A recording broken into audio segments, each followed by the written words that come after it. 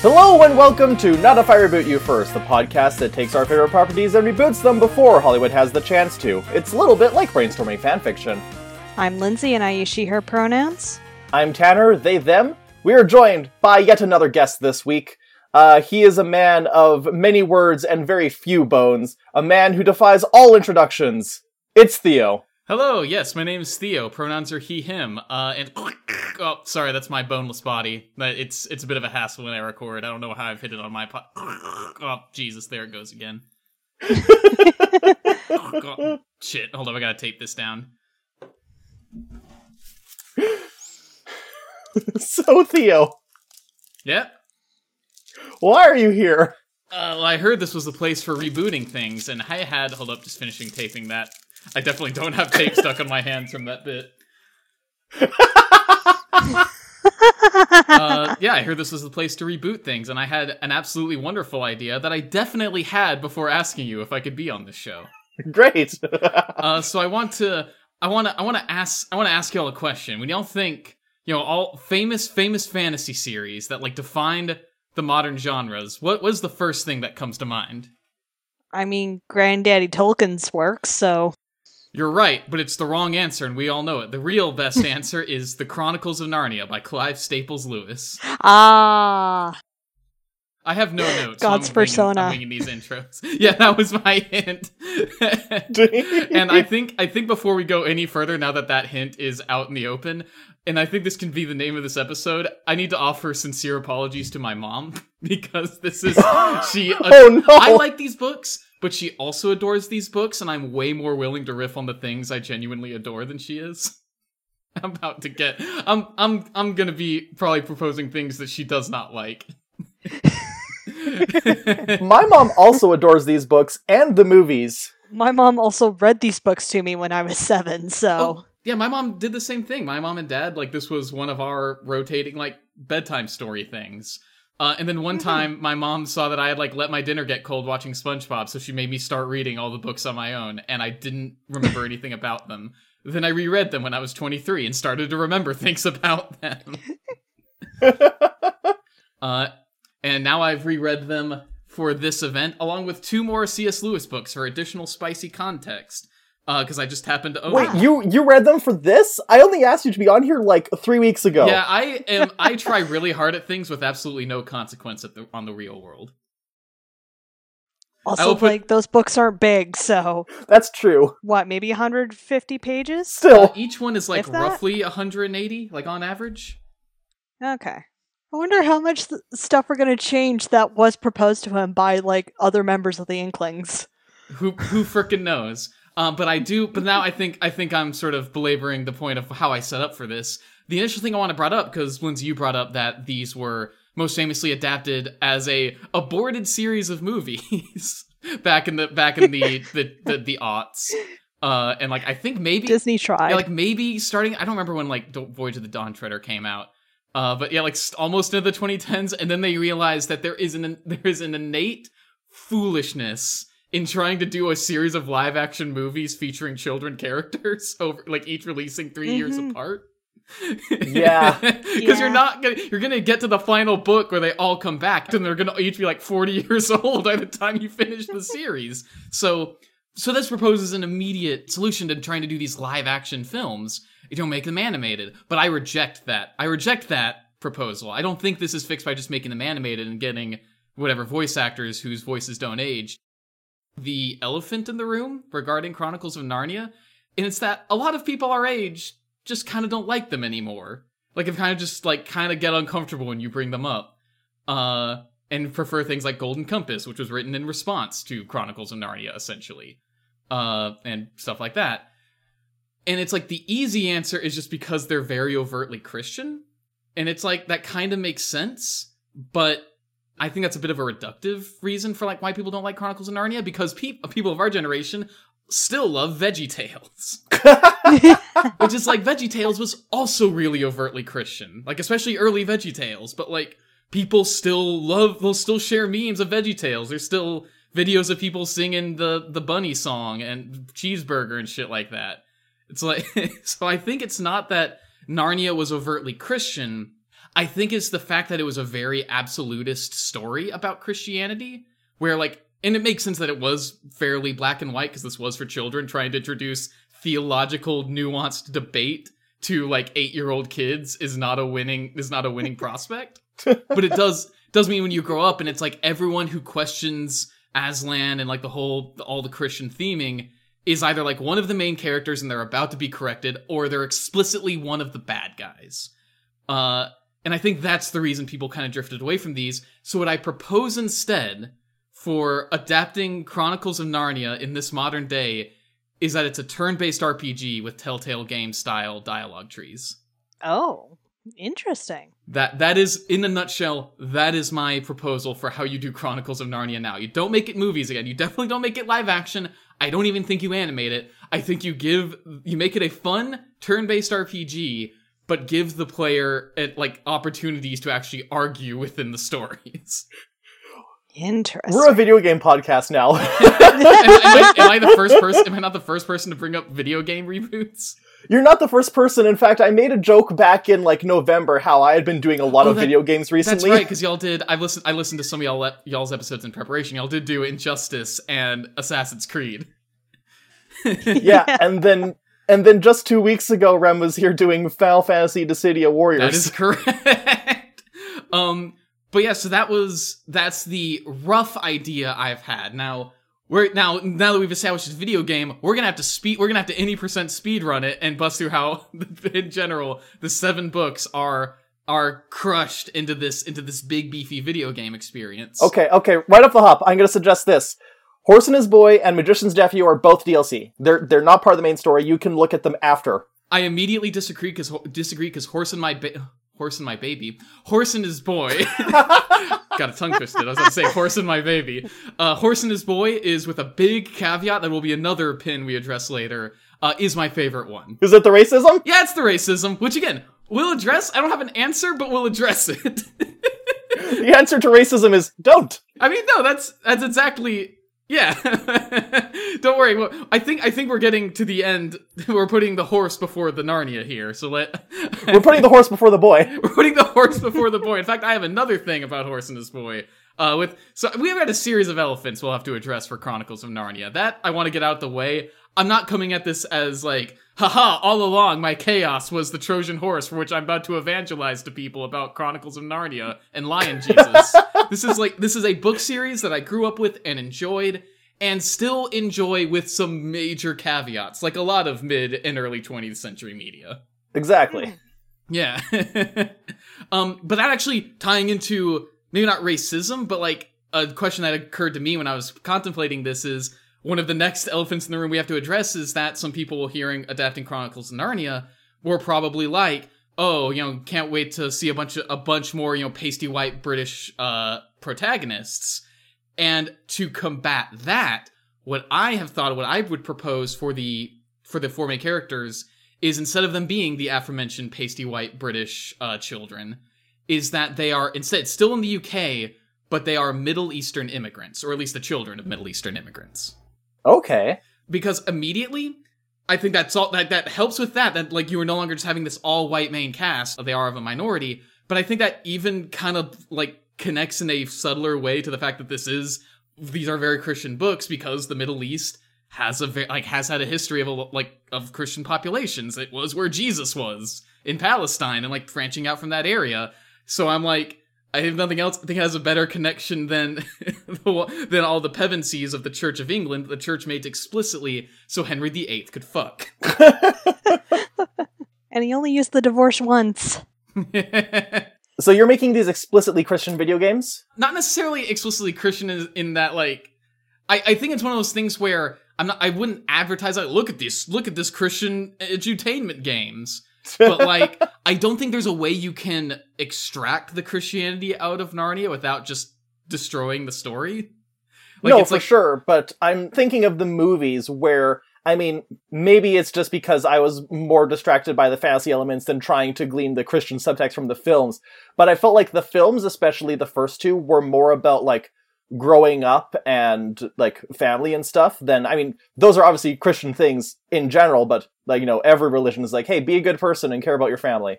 No, I think I was bringing up more how the Middle East, like being from the Middle East, I think connects more directly, more interestingly to the history of Christianity, more as like a side for thought sure. than like this will not be like a subplot of this video game. This happens to be something that occurred to me. I get that, yeah, and I'm not disagreeing. Like, obviously, we should absolutely have the Middle Eastern Pevensies.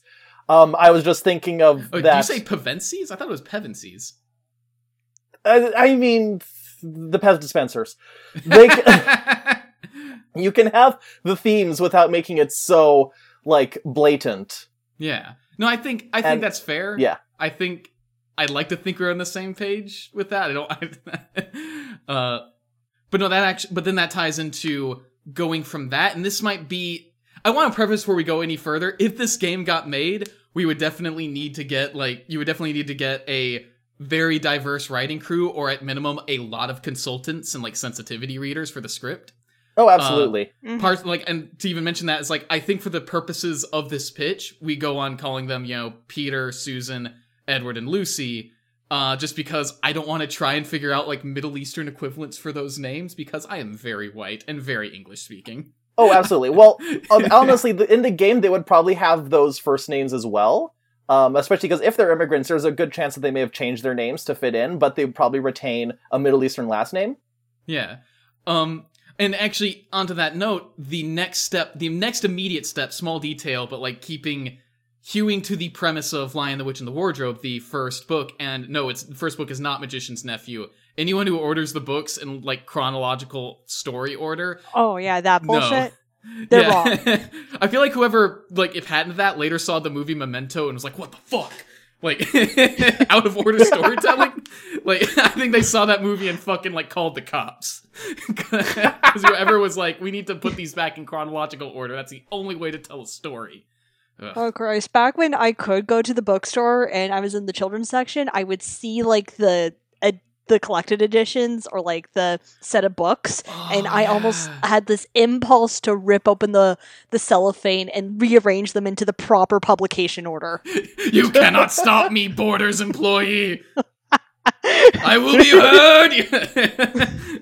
Lewis speaks through me. Getting dragged out the door. Anyway. You're not doing a great job of speedrunning these, because I think it's been like 20 minutes and we're still talking about the first book. So anyway, we started in World War II.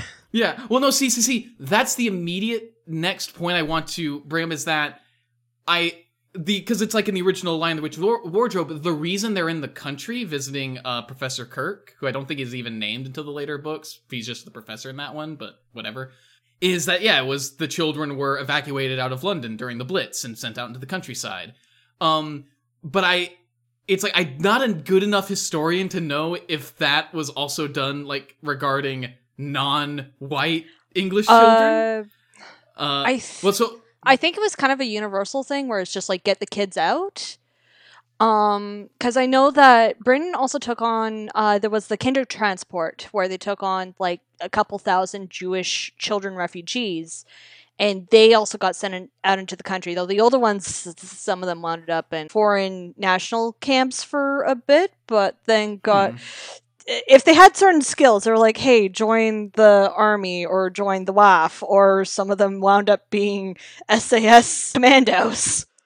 Nice. We can, in that case, we might be able to stick with World War II, but what I was originally thinking of, and this would be more an implication than outright stated, because even in the book, it was more, you would have to pick up on the fact that it was like during the Blitz, because they don't explicitly say, wow, I'm glad we're in the countryside during the Blitz. It's like not till the later books. They're like wherever, like ambiguous time period, but that basically there were like incidences of like of racism against them and their family while in like urban London, and the parents are like, oh shit, like let's get we have a friend out in the countryside, let's get the kids over to the friend like until this shit blows over. I mean, it could easily be both too. I suppose I'm proposing the latter one because I'm not enough of a historian, and I wasn't going to I know I went the extra distance reading a shitload of books, but I wasn't going to try and like talk about British history. This would like, I figured this sidestepped that problem, but also allowed for the opportunity to like modernize it slightly. Yeah. Not like an obnoxious like, oh look, we got smartphones now, but like Just if like just have that option, especially aesthetically, because I haven't even brought up the aesthetics I was picturing for this. Okay. The aesthetics I pictured just for the art style itself would be something like Harpy G or someone similar on Twitter, like of that sort of art style, like clearly anime inspired, but like with its own sort of trajectory. That can be argued, but I like that art style, and I don't want it just to be hyper realistic, like the Witcher style, forests and sword fights. Like I would like something a little more cartoonish would be more appealing. Also, I just like cartoons. No, yeah, but that setting makes a lot of sense too, and would still give justification for like the Edmund or equivalent betraying them on account of I've never had a chance to eat Turkish delight. That's actually I hadn't even thought about that. That could be a detail, what we include. Because a lot of people went back on Edmund's sign. Like people who are still into Narnia, they're defending Edmund because listen, it was the Blitz. Chocolate was a myth. That detail I had never thought about. Yeah, a lot of this is a Narnia lore podcast now. Basically, a lot of stuff was rationed because while Britain has like this international empire that they can food from like all over the world, it still had to get through the wolf packs of the North Atlantic. See, that part I do know about, because even though I'm not a Britain historian, I did read Connie Willis's books, which are a lot of time travel books, and one of them is explicitly during the Blitz, and they talk about that a lot. Okay. But I had never put that two and two together if that's why Edmund was so horny for that Turkish delight, because he there's no would not have had the chance for candy. Oh, there is no sugar in Britain at this point. There's so many people on Tumblr who have just straight out said, yeah, if I was a 12-year-old in the middle of the Blitz who had never seen chocolate for the past 3 years, I would absolutely sell out my family. And actually, while we're talking about the siblings individually, this is a meaningless change to some extent, but I just like it. I want to swap Susan and Peter in the sibling order and make Susan the new oldest sibling. Good. More Susan rights. Yeah, because, if anyone's listening to this and wondering, because that's actually the secret 10th thing I read, was I did read Neil Gaiman's The Problem of Susan, and if you're sitting there going, what about The Problem of Susan? We are going to address it by not having it. That I will just spoil that surprise. No Problem of Susan. Should we take a sidestep to explain Problem of Susan, or wait till we get to the end of the series? How about we do it right now? So basically, Susan kind of got shafted at the end of the series, and she wasn't on the train crash that took her to Narnia because apparently she kind of grew up and got involved. She was more interested in hose and lipstick, and people have cried foul for a while. I kind of have mixed feelings about it. I know that C.S. Lewis had a big atheist period in his life, and maybe he was maybe his idea was that she was going to go on a similar spiritual journey that he had to go through. I would buy that maybe he had inklings of that. Yeah. It's just he never put it into text. He did imply that he wanted to write an 8th book that was about Susan and her eventually getting to the country of Aslan, which is the furry heaven. God. but yeah, he never actually put pen to paper.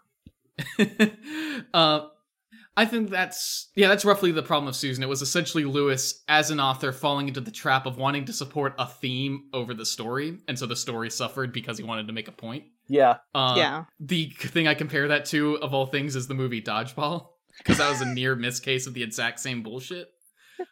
Because for the movie Dodgeball, originally the director wanted to have an ending where the protagonist team lost the final big match, and they only saved Average Joe's Gym by a lucky jackpot in Vegas, because it's a true underdog story, and the underdogs lose. And the executives watched this, read this over, or watched whatever cut they had, or what have you, and they were like, yeah, no, that fucking sucks. And they were right, because that was a case where no one stopped Lewis. He wanted to make a point. He wanted to be aha, you have to, because that's actually the one thing I do dissent from the popular opinion on, is I think within Lewis's own morality, a lot of people try to say that it was because Susan started getting into sex and whatnot, that she was kicked out of Narnia.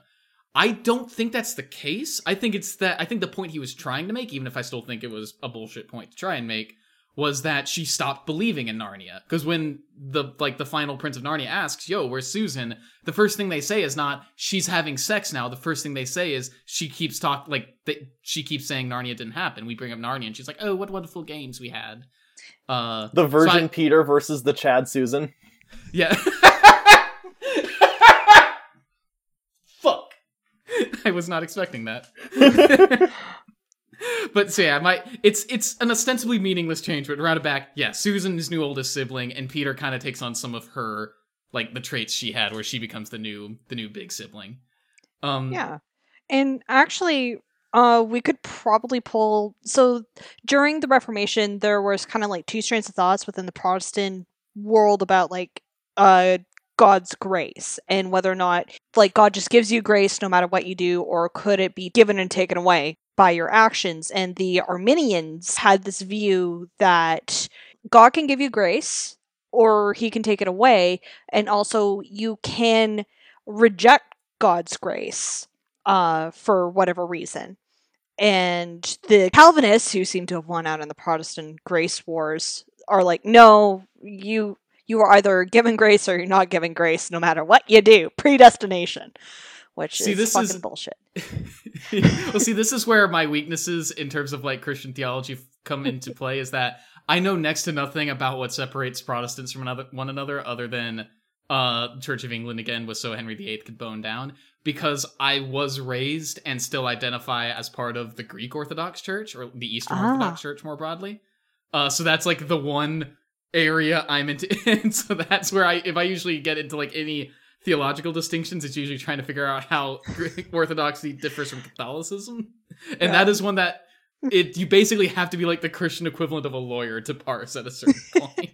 I don't understand what caused the Great Schism. I'm not sure I ever will. Oh, that one was about leadership, pure and simple, really. Simple and clean. Yeah, hey, listen to Clean. But a bit of background on me.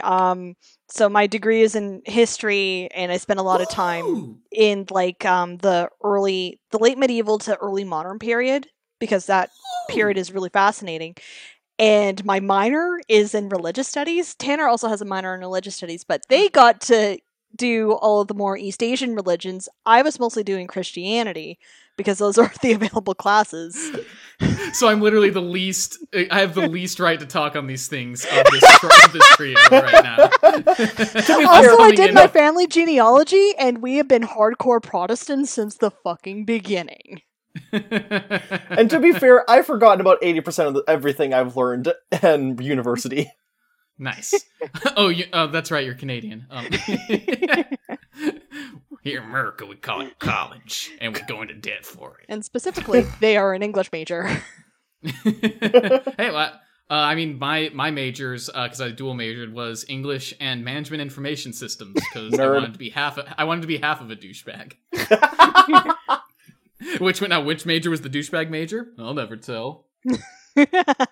Well, I did find out that the answer to what do you do with a BA in English is you start a podcast, or 3, 4. I found out what you do with the BA in Management Information Systems is work at tech companies and let your soul die. Feel your soul seep out of your body. What do you do with a BA in history? Well, you somehow wind up working in politics. So actually, to sharply overcorrect us back into Narnia, I want to address one thing that, Tanner, you might have wondered why I asked you how shitposty I could get, and that's because of one idea that is now a complete shitpost, but I have to just put it out in the world, was replacing Mr. Tumnus with Sonic the Hedgehog.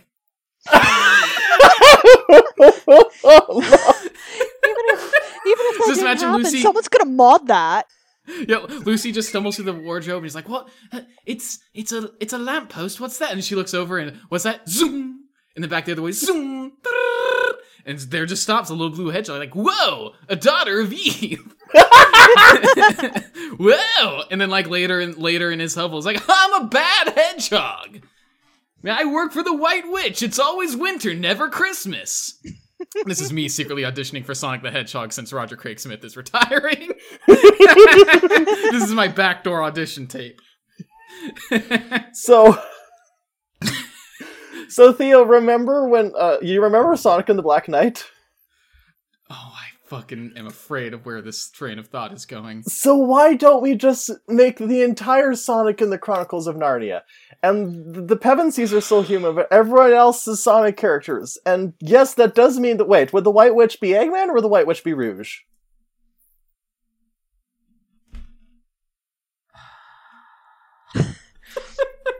I'm Edmund, would you like some Turkish delight? I literally have no speech. I am without words. I, the Sonic the Hedgehog boy, did not expect this to be the direction we took.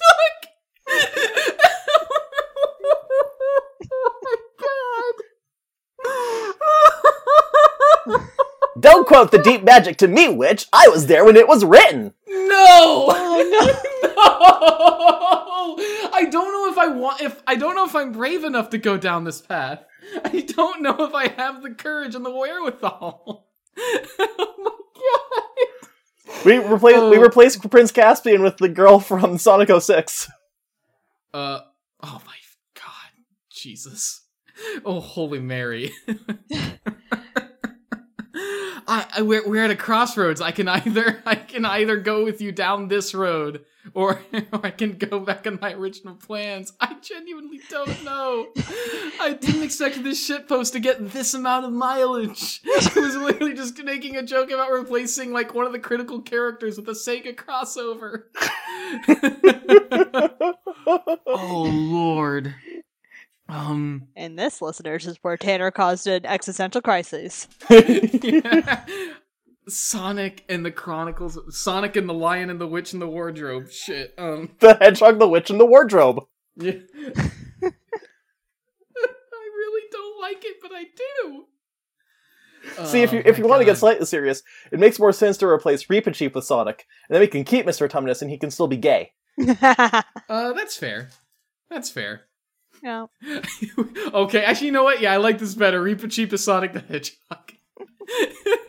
We promise we kickstart each individual episode as like additional bits, and we're like pleading with Sega for the first. Actually, shit, we would have to be pleading during Lion the Witch and the Wardrobe because Reepicheep shows up in Caspian. I was like, Sega, please, we need this. Lewis would want this. We don't let the Lewis estate know. Like, who is this blue hedgehog? It's like, don't worry about it. It's just Reepicheep from a really weird angle. I honestly think you would enjoy it, given like I'm more interested in Tolkien, but like he hung out with Tolkien, and they got up to shit. So yeah, they were dudes. They were bros. Yeah. Yeah, like they were some good bros. Yeah, like apparently Treebeard is based off of Lewis. And supposedly, I've only seen vague references to this, but like Professor Kirk was somewhat based on Tolkien. Okay, I see it. And one particular scene that leads to another slight change that I want to get to. God, we're really doing terrible at speedrunning these books. I'll have to pick up the pace after I'm done. After I'm done talking, I am the guest. Is when Father what if Father Christmas was Eggman? Anyway, no, we're not doing Sonic. Like fighting with myself now. When they get to Father Christmas and he gives them all their gifts in the original book, he gives Peter that in that original, not in our updated re-release, is given the sword and shield. It's super cool. Susan is given the bow and arrow, and he gives the immortal line. I have this actually tabbed. I'm not going to use most of these tabs I have in these books. I just did them because I felt like it.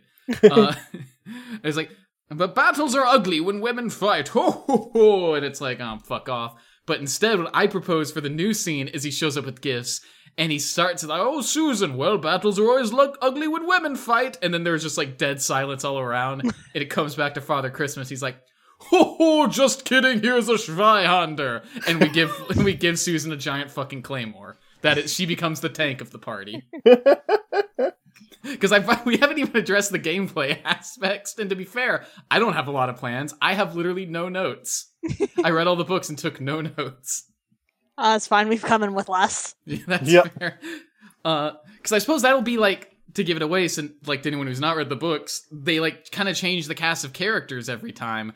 I think that could played well be an interesting aspect of gameplay for a turn-based RPG. To like over time, you actually have to pay attention to like constructing a decent strategy and like what different party members bring to the table, because certain party members will just not come back and you'll be given a new party you'll have to deal with. Yeah, because for Dawn Treader, we exchange Peter and Susan for Cousin Eustace. Oh, one of the single greatest opening lines of any book ever. Hold on, I have it again right here. There was a boy called Eustace Clarence Scrubb, and he almost deserved it. Like, that's such a powerful opening line. Oh, there's just some names where you're like, oh, your parents didn't like you. Yeah, and that's one of them. Like that could be just a rotating cast of party members. And then that could be, if we want to, like side quests you can do of like quote unquote original content to get other like backup party members. Because it's for the first one, it would be at the start because Edmund just go. Actually, no, the very first party would be Lucy and Mr. Tumnus. Then we go for a bit. Then we have Peter, Lucy, Edmund, and Susan. Then the Beavers come in, but Edmund leaves, so we have the 2 Beavers and the 3 remaining siblings. And then we just go like that. The start of Caspian, we get the 4, but then Trumpkin shows up. Then we switch over to Caspian and his bullshit. Then we swap back to the Pevensies and their bullshit. We just keep swapping out. They all play differently. You can get really creative with the groups. You said turn-based, but what if this was Narnia Tactics? I haven't played Final Fantasy Tactics, so I don't know enough what that means. Well, I mean, just the general idea of a tactics game where instead of it, like, you have the whole grid, and then, like, it's still turn-based, obviously, but you, instead of, like, the whole party and, like, one monster or a group of monsters, it's, like, the whole party on one side, and then, like, the army equivalent on the other side, and you just approach and hack and slash. I think that would be difficult just because there's only a couple actually big battles in the series. Most of them are like, for example, like the first real big fight in Lion the Witch and the Wardrobe that we would not just have to be inventing whole cloth would be the battle against like the wolf captain, like the Mogrim or whatever his name is. Oh, that's right. When Peter goes to fuck him up, it's like I think it would be a little wild if it's suddenly like, "What's up? I came with an entire wolf army. Get wrecked, shitheads!" And they would just have a wolf in like a pugilist stance. Keep that aspect. I'm writing that down. Wolf pugilist. "Quote unquote big." Anyway, that sounds like a Sonic character. God, I can't say I regret bringing the idea of Sonic into this.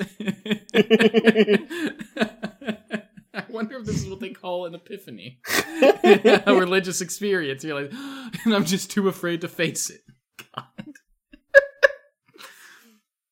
I'm trying. I lost my train of thought. Does this happen a lot when people come in without notes? Oh yeah. Yeah. It's Fair fine. enough. It's almost the point of the show. That's right. But I guess to address the other gameplay prospect I brought up, the fact that like or at least I think what would be more interesting would be an actual dialogue system. I don't know to what extent you could alter the stories directly, but also to be fair, in Telltale games, you often didn't have that deep an effect on the story. It was just more changing how characters felt about you and how you felt about what you did, which worked until it didn't, and I think it could be made to work again with the right writing. Full renegade run of Chronicles of Narnia, you end up siding with Jadis. See, yeah, something like that I think could be interesting, but would also be like, it would be hard to then have the rest of the story. Yeah. Just end Narnia. Yeah. But it's like, yeah, like, because that was the thing with Telltale games. I still remember when I kind of had the curtain come down and realized sort of saw the man behind the curtain. Telltale's The Walking Dead is and was one of my favorite games ever. I thought it was a really good story. It had excellently written characters, and it was not anything like I'd played up to that point. And even though in the end you only had so much of an effect on the story, it disguised that really well because your choices could be about a variety of things. So it's like you couldn't really notice a pattern of how it would like account for your different choices. But then season 2, which I still overall liked, most every major choice was about whether or not someone died. So then it became readily apparent every time you quote unquote saved someone, they'd be dead within half an episode anyway. So it's like, I want the framework, that idea of like being able to change, like at least, again, debate with stuff like with characters like Aslan or other characters about Aslan, rather than just being like, yeah, that sounds good. Because again, I think that's kind of what turned people off of Narnia, was that absolutism. Anyone who was against Aslan and all that was just evil, or they were an unambiguously misguided main character who would see the light by the end of the story. Yeah. Mm-hmm. it's like, yeah, going back to VeggieTales, that presented a message, but it was not absolutist in your face. Like, if you took the complete, just blatant Christianity out of VeggieTales, you'd still be left with some decent stories, like some fun times. Whereas, yeah, if you took the Christianity out of Narnia, it would just fall apart. But then if you put it back in as is, it's just very absolutist. And yeah, people especially of our age, of our generation, do not like that. And it's very understandable. Because even on the reread, it's like, there's just kind of like a lot taken for granted here. Yeah. Yeah, I think even devout Catholic J.R.R. Tolkien told Lewis to, calm down on the Christianity a few times. Exactly. So it's like, it would be, I think, just having that opportunity to actually debate within the story, and maybe not like change the entire course of it, but actually like not just go with it completely like no questions whatsoever. I don't know exactly where I'm going with this, but that's just my rough pitch for like the like actual dialogue system, is allow people the chance to argue and make some choices. Well, that's including one at the very end that I'll get to when we get to that book. Yeah, like that's where having a whole bunch of consultants, like especially like actual religious scholars, like from religious studies and theology and all that, come in and be like, oh, these are like different ways of interpreting Christianity or just like Abrahamic faith in general, like different philosophical schools and all that, and just like subtly put it in as different arguments. Like, we don't have to have a whole like Christian philosophy 101 lecture. Exactly. And I wasn't even proposing that. Like, to give a specific example where I think it's like the opportunity to challenge would have been more welcomed would be what is actually kind of my least favorite of the series, is the Silver Chair. Because in that one, Aslan just kind of objectively sets the main characters up for failure. Like, he gives them the signs, but then, like, they lack enough information that they keep fucking up the signs. Like, a couple times they fuck up just because they're fucking up. But, like, the very first one he gives is, like, when Eustace comes into Narnia, he will see an old friend, make sure he greets that friend. But then it turns out, like, however many years have passed, and Caspian is old man's like, how was Eustace supposed to realize anyway? How was before Caspian fucked off? How was Eustace supposed to know? Yeah. Like, so, like, even just opportunities like that to be like, hey, Aslan, what the fuck? And not just take the, like, I was guiding you on your way. To be like, no, you set us up, dude.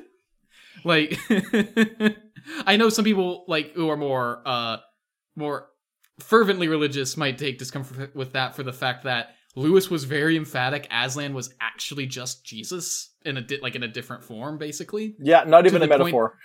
Like, to the point that a mother wrote to him worried that her child who loved Chronicles of Narnia was starting to love Aslan more than Jesus. He was like, no, don't worry about it. Like, it is just Jesus. It's cool.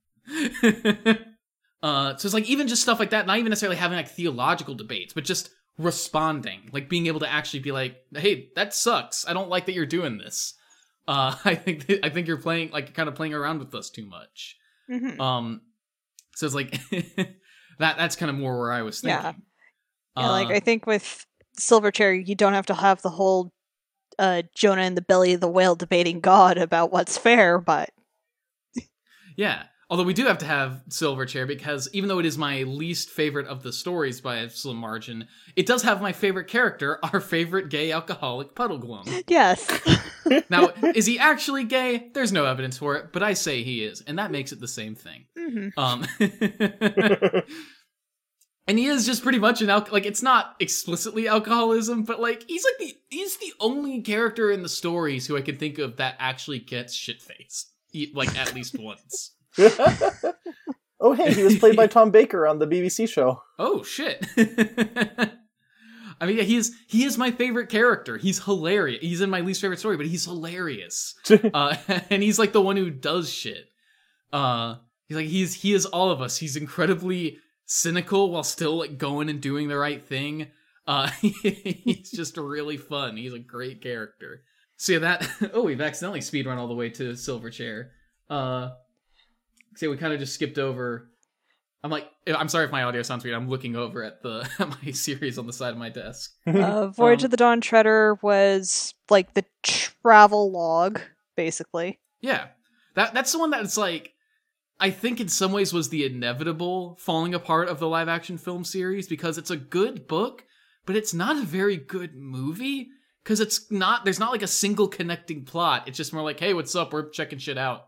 Mm-hmm. Like, it ends up forming a pleasant story, but it's not necessarily one that I think you can make a good, compact hour-and-a-half film without changing a lot. Yeah. Now, Horse and His Boy. Horse and His Boy. Now, this is one of the next elephants in the room we'll have to address, because like I said, with that elephant pushing out of the room just for an instant, Horse and His Boy is my favorite, because it's like its own self-contained fantasy novel within this other fantasy series, because it has no real-world segments, it's fully within the fiction of Narnia. It's just, I think, a lovely little story, like maybe kind of formulaic, but I just really like it. And just, yeah, it's such an odd one out compared to the others. I really enjoy it. But before we move on to the racism elephant, one quick thing I want to bring in so we can have more explicit gayness, and also just the title. How many words can you get in one title? 4. We've already used so many other words in all the other titles. I suggest instead of Horse and His Boy, we go with Horse Girl. I mean, if nothing else, Shasta is already a fairly androgynous name, in my opinion. Like, it's not explicitly so within the fiction, because we don't have a Narnian book of baby names. But, like, I think if you just kept that name, and then when he discovers his true heritage later on, changed it from Cor to Cora, it's like you could easily have a female main character for that one. But then you keep Aravis. And then in the end which I think is one of my favorite condensed like romantic interludes toward the end, when they talk about how they constantly got in fights and then had to make up to the point that they just got married to make it easier. I think that's hilarious. They're the original Takahashi couple, long before Rumiko Takahashi accidentally invented harem anime. I mean, essentially, yeah, like that's. Yeah, it's like, Aravis also had many quarrels with Cor, but they always made it up again, so that years later when they were growing up, they were so used to quarreling and making it up again that they got married so as to go on doing it more conveniently. It's like, yeah, it's in that one sentence, but it's really sweet and really funny. It's like a little sardonic too, that like they realized they would make a good old married couple, so they got a head start on it. But then, yeah, you make Shasta a girl and you make it gay, so hell yeah. Yeah. Now, okay, elephant back into the room. We have to address the fact that within the fiction of Narnia, there is we start with a not totally offensive base of just having a like Middle Eastern / like Arabian Nights, whatever, like sort of that whole like mixing pot just smash into one culture, which is its own bad shit. But then they're played as stereotypically as possible, which is like another step worse. Then it turns out they worship the literal manifestation of evil. Yeah. And it's like, that's just kind of the final nail in the racism coffin. That like, they're kind of the faux philosophical, but actually, like, Lewis used this word an unfortunate amount, savage culture. I don't think he used it in the books itself, but he does use that word a lot in Mere Christianity, and yeah, don't like it.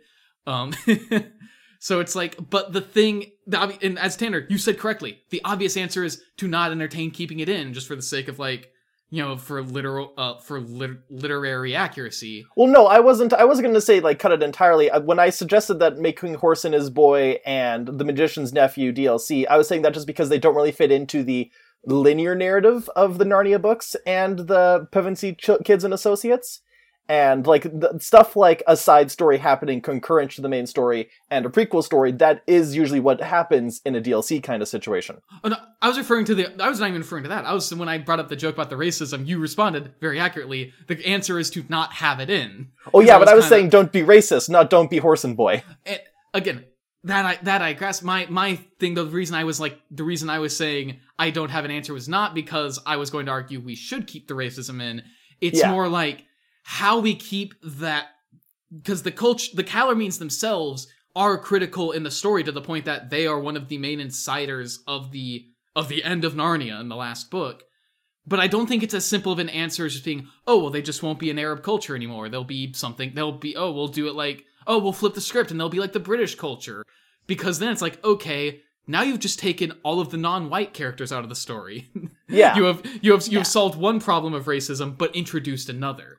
Okay, and then I definitely misspoke when I was saying that, because like, obviously I guess it is a bit more complicated than just saying don't be racist, because you have to do, I think that making the Pevensies Middle Eastern definitely helps with that, because then you don't have the only Middle Eastern or equivalent representation being the evil people who worship the god of evil. Which, fun fact, there is a point in the last book where Aslan says, oh, but if you worship the evil god, but you were doing good things in his name, then secretly that was actually me the whole time. Yeah, which is like, that minus the god of evil part is actually like something Lewis expounded upon a lot, and I do think was like surprisingly open-minded as a Christian, that he was like, yeah, you don't have to actually verbatim worship Christianity or be part of Christianity and worship Christ, as long as you do the good things and like own it to do the good things, you're good, you did it. But then it's like, it turns out then all of the non-white people worship the god of evil. Mm-hmm. Yeah. The best way to solve the situation would be first off, Tash is not the god of evil. He's not the Narnian equivalent of the devil. And just have it be that when there are Calormenes acting as the aggressors against Narnia, they are misinterpreting Tash's words. And then also have examples in the main plot of people misinterpreting Aslan's words and doing the same amount of aggressiveness, the same amount of aggression. See, I was gonna come at it from another angle. Mm-hmm. Because I think trying to remove the concept of like the devil is like, I think that kind of, I'm not sure that works as well within the framework of the story. Like just not removing the evil representation, the evil representation. But I was going to more pitch it as is like we pull a bit of something like the Witcher series, and instead of it being like an Arabic culture, we make it like vaguely Greco-Roman, and then just race blind casting, quote unquote. Oh yeah, just absolutely. Like we don't make it explicitly. We make it varied, but we don't make it. And here's the brown people. Here's all the like. Don't worry about them. Like no, it's like whatever character design. Like we let the character designers go wild with Calormene. Mm-hmm. We just let whatever you want to go for it. And the rest of it is just Greco-Roman, because who cares about the Greco-Romans? Exactly. No one's going to be. How dare you besmirch the Greeks and the Romans in one fell swoop? They've earned it. Yeah, that would be my pitch, because then you could still have it that they like worship this god of evil, and then that's not making a statement about an implicit statement about a real world culture. Yeah. Yeah, my mind goes to like some weird version of Gnosticism for them. Yeah. Where they kind of like flip the script on Christianity about who's the good guys and who's the bad guys, because they're like, oh, our world sucks. Let's get the fuck out of here. But that's getting a bit too... the Calormenes would definitely be one of the biggest things requiring... a lot of work. Like, consultants. Yeah, because it's... Oh, yeah. I think we have ideas of how to fix it, but yeah, again, there's not if you want to adapt this story, there's not a good way to just carve it out and not put anything back in that doesn't potentially perpetuate the issue at heart. Mm-hmm. So yeah, that's Horse and His Boy. I get what you're saying about the DLC. I'm just in my heart against that because it is my favorite, minus the racism. I mean, it can be free DLC. Ooh, a scandalous proposition for the AAA gaming world, because we're going AAA. We're holding Bethesda at gunpoint. Bethesda? Yeah, Bethesda. We're holding Bethesda at gunpoint. They're publishing our Chronicles of Narnia game. Yeah, it's just because that was just me parsing it into like, where does it fit into the linear story? It really doesn't. It like takes course over the time skip that happens at the end of the first book. Yeah, that's fair. I see where you're coming with that. I like it enough that I wouldn't want people to not have it. Which then leads to the other one you're proposing as DLC, and this one I would even argue, outside of my personal feelings, works well within the story because it is so critical to how, like, it is literally the origin of Narnia. That is the Magician's Nephew. It's how Narnia comes to be. Yeah. And yes. is also just is another really good one. I think has Aslan's, like, soul. And there's so many good visuals. So many good visuals. And it has, like, Aslan make his one joke across the entire series when they're like, but what if my uncle wants to come back to Narnia? And he just, like, looks at the uncle and he's like, do you think he wants to? Because for those who have not read the book, the joke in that context is that the main character, his uncle, is like one of the two antagonists. The other one being the White Witch from Lion, the Witch, and the Wardrobe, and he like, oh, he's the one who's trying to be like this. He's the titular magician, and the main character is his nephew, and he's just this super vain, pompous old man who's like really self-important and wants to, just completely amoral asshole. but then just gets a complete hit of payback in Narnia. It's set up that all the other animals being born into Narnia don't recognize him as a man. And because he's so afraid, he doesn't realize that they're sapient. So they treat him like a tree. They like try to plant him in the ground nearly head first. Like the text talks about that. And that's actually a quick aside we did not bring up earlier. Whatever the dialogue system is like, I think there should be a narrator, because one of the joys of Chronicles of Narnia is Lewis's narrative voice, because it's actually really funny. Mm-hmm. What if the narrator was Eddie Izzard? Ooh, that I like that idea. Huh? Yeah, I'm not mad at that. I think I guess my one thing about that is Izzard is usually a bit hammier, whereas I think the lines land a lot better if you imagine it as this very droll, very just very British, very proper, and then just like this random joke out of nowhere. I don't know. I think I like the idea, but I think that we'd have to Izzard would have to tone herself, because she goes by she right now, right? Yeah, she's she, her, and trans and everything, and it's great. Yeah. I think she would have to tone down her usual hamminess a bit. Could still work, but yeah, that would be my immediate reaction. Yeah. Although admittedly, I don't have a good replacement, so I don't have a better proposal, so I think you win. I did think of maybe one of the doctors, but yeah, David Tennant. We get all of them all at once. David. Every book is narrated by a different doctor. Oh shit! No, actually, yeah, every book is just a different narrator. I think that would be interesting. We were talking about Magician's Nephew. Yeah.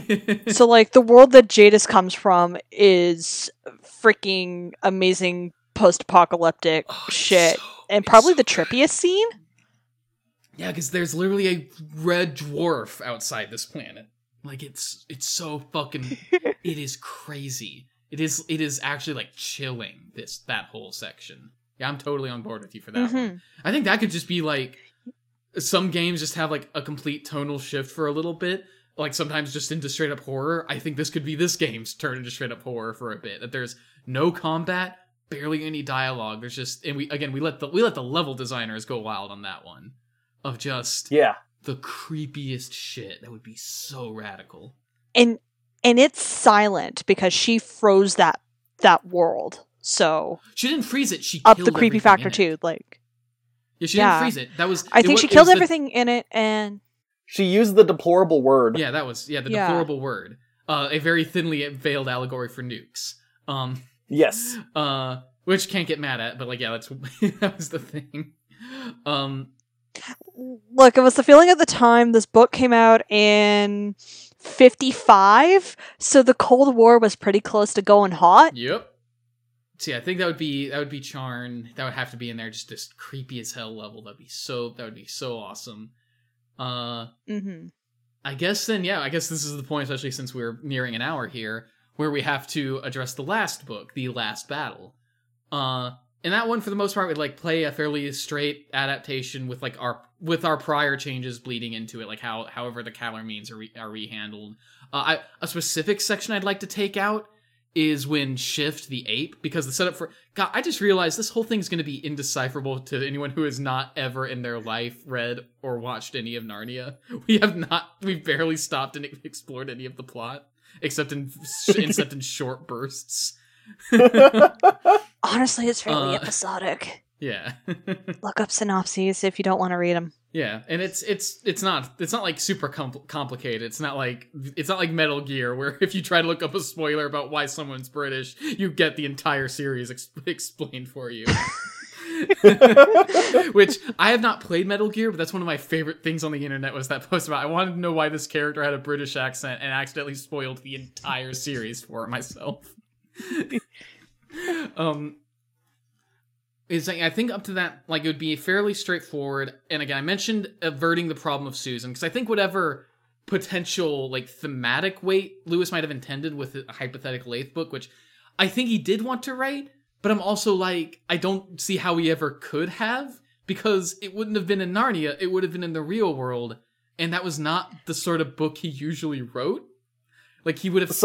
Yeah. I've also heard a theory that it was also, part of it was going to be, Lewis pulling a Frank L. Baum, and part of it would be Susan writing the stories of Narnia, and the Narnia books were actually secretly... It was either written by Susan, or Susan explained all the stories to C.S. Lewis, and then C.S. Lewis wrote them. Yeah, that one is like... That one is definitely solid. That Lewis at least entertained the idea of an eighth Narnia book. Like, that is pretty recorded at this point. But I'm not surprised that he never wrote it, because, yeah, it would have been, I think, really difficult. It would feel so weird, and it's not... From his oeuvre, it's not the sort of book that he would have written. Yeah, no, exactly. That's what I was saying. Anytime he got more banal, he was either writing a book about Christianity or writing a memoir. Like, honestly, this, an eighth book focusing on Susan's journey back to Narnia would almost be something like, if this was written back in the 50s, it probably would have been a Graham Greene novel. Graham Greene was like one of his contemporaries. He was a British... the third Green brother. He actually wrote a lot of thrillers, but he was also, I think, a Catholic apologist. Interesting. Yeah, he wrote, like, Our Man in Panama and The Quiet American. What was his other book? On Brighton Rock, which is considered, like, one of the first British gangster books. Right. But he also wrote a lot about his own, complicated relationship with Catholicism, so I think he would have handled it better.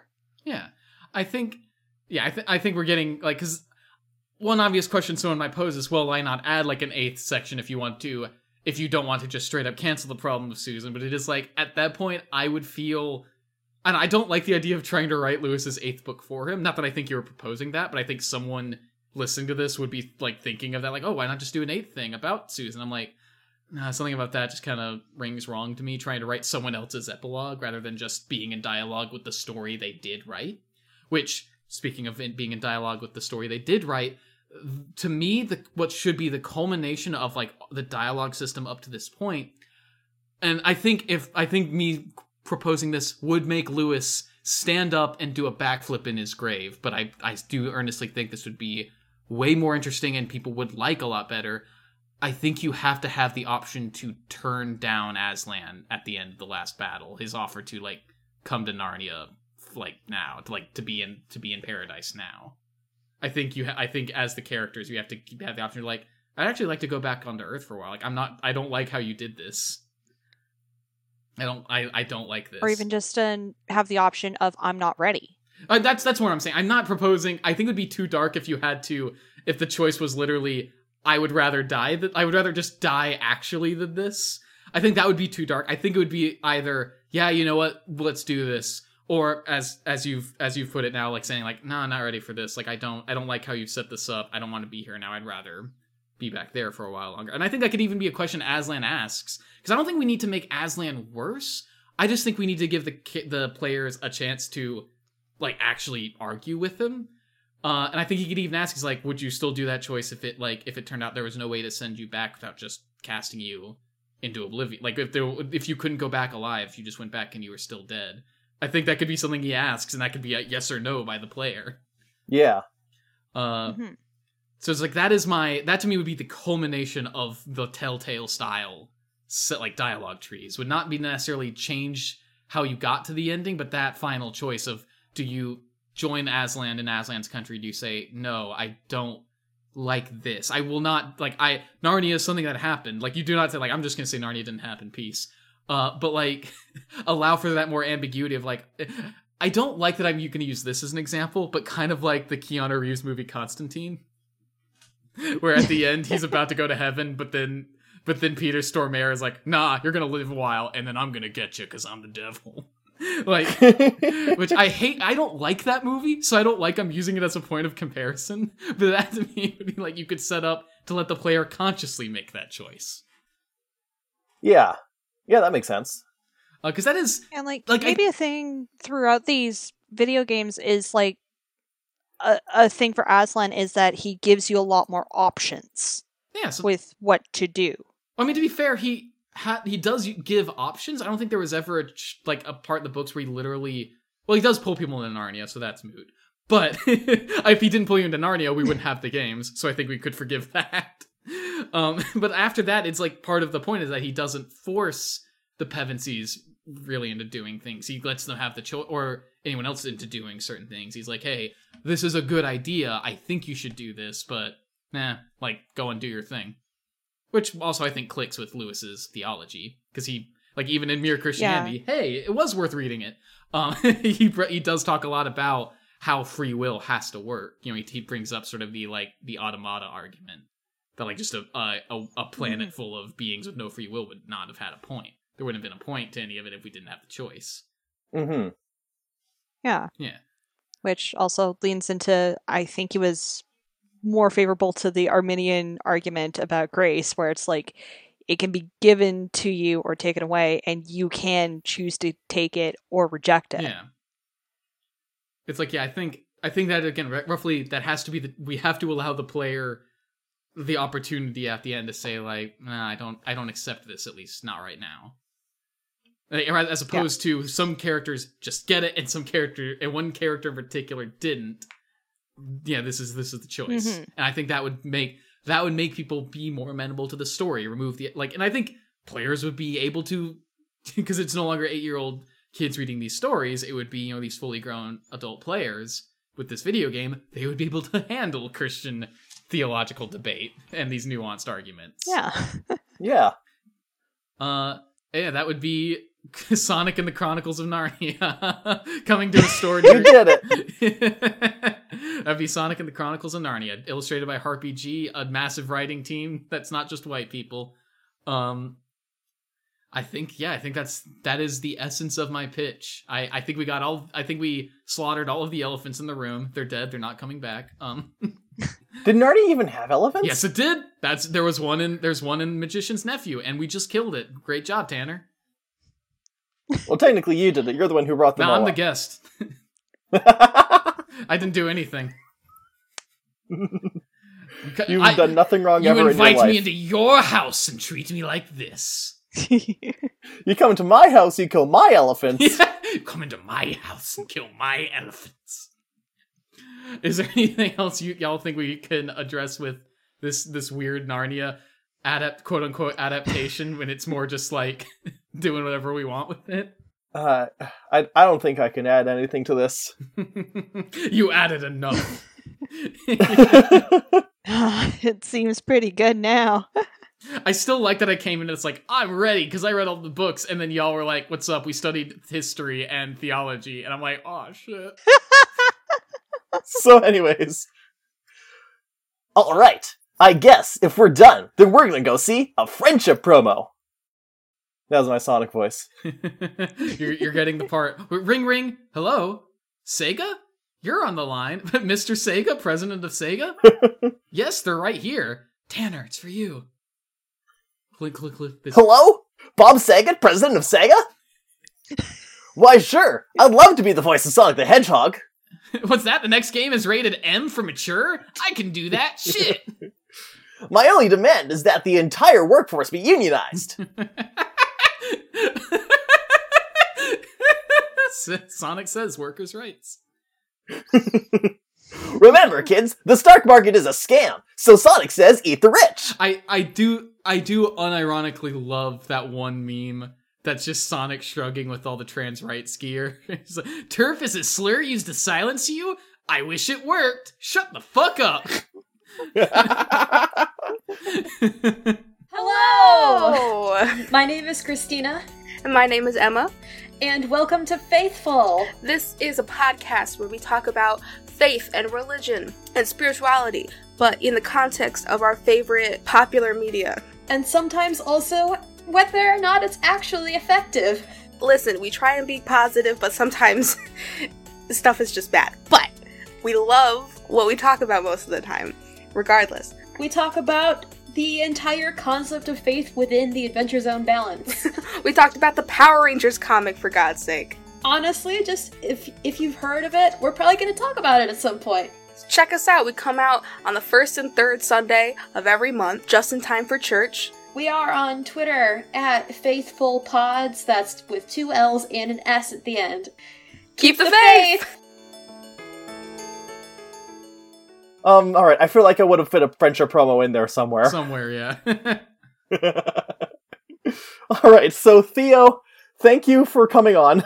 You're welcome. This wasn't nearly as much of a shitpost as I expected. It was a lot more of a shitpost. In some ways, what you proposed would happened before I got on the show as I started taking it seriously. It was going to start as a shit. I literally got even a bit that I didn't have a good means of bringing up, and at this point, I'd have to explain too much in the background, but I wanted to figure out a way to make a reference to, like, my current favorite anime halfway through Prince Caspian. As I was gearing up for this, I'm like, is this just going to be an hour's worth of Kingdom Hearts of Forgotten Era intro gags? And that's only 15 minutes total, and we'll upload a compilation to YouTube later. Anyway, speaking of Kingdom Hearts of Forgotten Era, an actual play written about 80 years before the birth of Superman by Riven, where can you be found on the internet, Theo? I can be found at 4 whole moons. That's 4 is in the number spelled out. Whole is in not half in moons, is in that thing in the sky that the government is using to listen in on us. I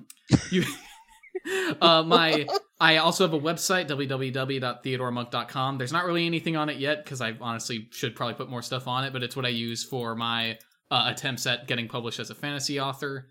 My biggest current claim to fame is being on the podcast Kingdom Hearts of Forgotten Era, currently transitioning into the title Forgotten Eras as we sort of branch out into other RPGs. You can find that Twitter at KH_AFE. It's a really good podcast, and it's a good podcast in spite of my contributions. It's really fun. It's a lot of goodness. In some ways, it's in the spirit of Narnia, because I maintain that Lewis was the first interstitial player. And you know what? We'll have to forgive interstitial that in some regard. A, you're not wrong. B, all the Narnia movies are on Disney+. I gotta go. They're what? This was super fun. Thanks for having me on. If you ever want more Chaos back on, I literally came up with 3 more reboot ideas while I was thinking of Narnia. Oh, good. So let me know if you ever got some time to kill and just need a regular heal for the show. Sonic's Inferno. God. No, we were gonna do the Muppets Inferno. That's right. I still don't understand the desire for a Muppet Great Gatsby. I think people just forgot how it ended. I mean, it doesn't have to end the same way. But, doesn't it though? What if it's a movie about the Muppets trying to make the Muppets Great Gatsby? Okay, that I would fucking watch immediately. Mm-hmm. Oh no, we have another episode to record! Anyways, Lindsay, where can people find you on the internet? I can be found on Twitter at LindsayM476. That's Lindsay spelled with an A, and you can get to all my other social media bullshits from there. Tanner, where can people find you? You can find me on Twitter at SparkyUpstart and on Instagram at SparkyYoungUpstart. Yeah, you can also find this very podcast on Twitter at NIIRYFpod. Those are the letters for Not If I Reboot You First, and I have to find a notable quote or noise from Narnia. Do not quote the ancient reboots to me, which I was there when they were pitched. Exactly. You can also send an email to us at notifiedrebootyoufirst@gmail.com, where you can send us your comments, critiques, criticisms, and your favorite pevency. Or your favorite flavor of Turkish Delight. It's not that bad, people. It's marshmallows. Which Narnia character will be in Smash? Ooh. Which Narnia character will be in Marvel vs. Capcom 5? Our email is where you can also send us a friendship promo, be it an audio clip or proof for us to read. Either way, we'll put in a free ad for your podcast, your YouTube, even your DeviantArt. You can even ask to be a guest, but if you do, make sure you send us a hint instead of the entire idea, because we like being surprised. We have a Patreon at patreon.com/notifiedrebootyoufirst, where you can get a bevy of bonuses by supporting us financially, including a weekly shout-out for all our patrons, including Charlie, Cassidy, Christina, Julia, Rem, and Theo. Hey, that's you! Hey, what? Wait a minute! I gotta go call the IRS! That being said, we're well aware that times are rough for everybody, and if you don't want to give that money to a podcast that makes a lot of sense, you give it to yourself so you can pay rent and buy food, or invest in stocks, and just in general, keep an eye on your representatives and senators and government people to make sure they're not trying to sneak in things that would be like, hey, what if people couldn't play in the stock market anymore? Or, hey, what if we had to look at your genitals before you decide if you get to go to school? You know, make sure shit like that doesn't happen. But anyways, it is just as helpful to support us by leaving a rating and review of us on your podcatcher of choice, and if you can't find us on your podcatcher of choice, then contact me and I'll try and get us in there. Not If I Reboot You First is a member of the Corner Podcast Network, and you can find out more about the other awesome shows we share the network with at CornerPodNet on Twitter. And last but not least, our cover art, as always, is by Alex, aka Pachu, and her work can be found on ptchew.com, and our theme music is done by our friend Sean Clake. You can contact us to find out how to contact him if you'd like music of his own for your own. So, Lindsay, we have another guest next week. Yes. It's for Valentine's Day. Aww. And you know what? This bad boy can fit so many genres into it, and also somehow all of them are allegories to being gay. Okay. Wait a minute, it's Narnia again. Well, you shall have fun and eat a lot of chocolate. Woo! Yes. But not if we reboot you first. Bye. Bye.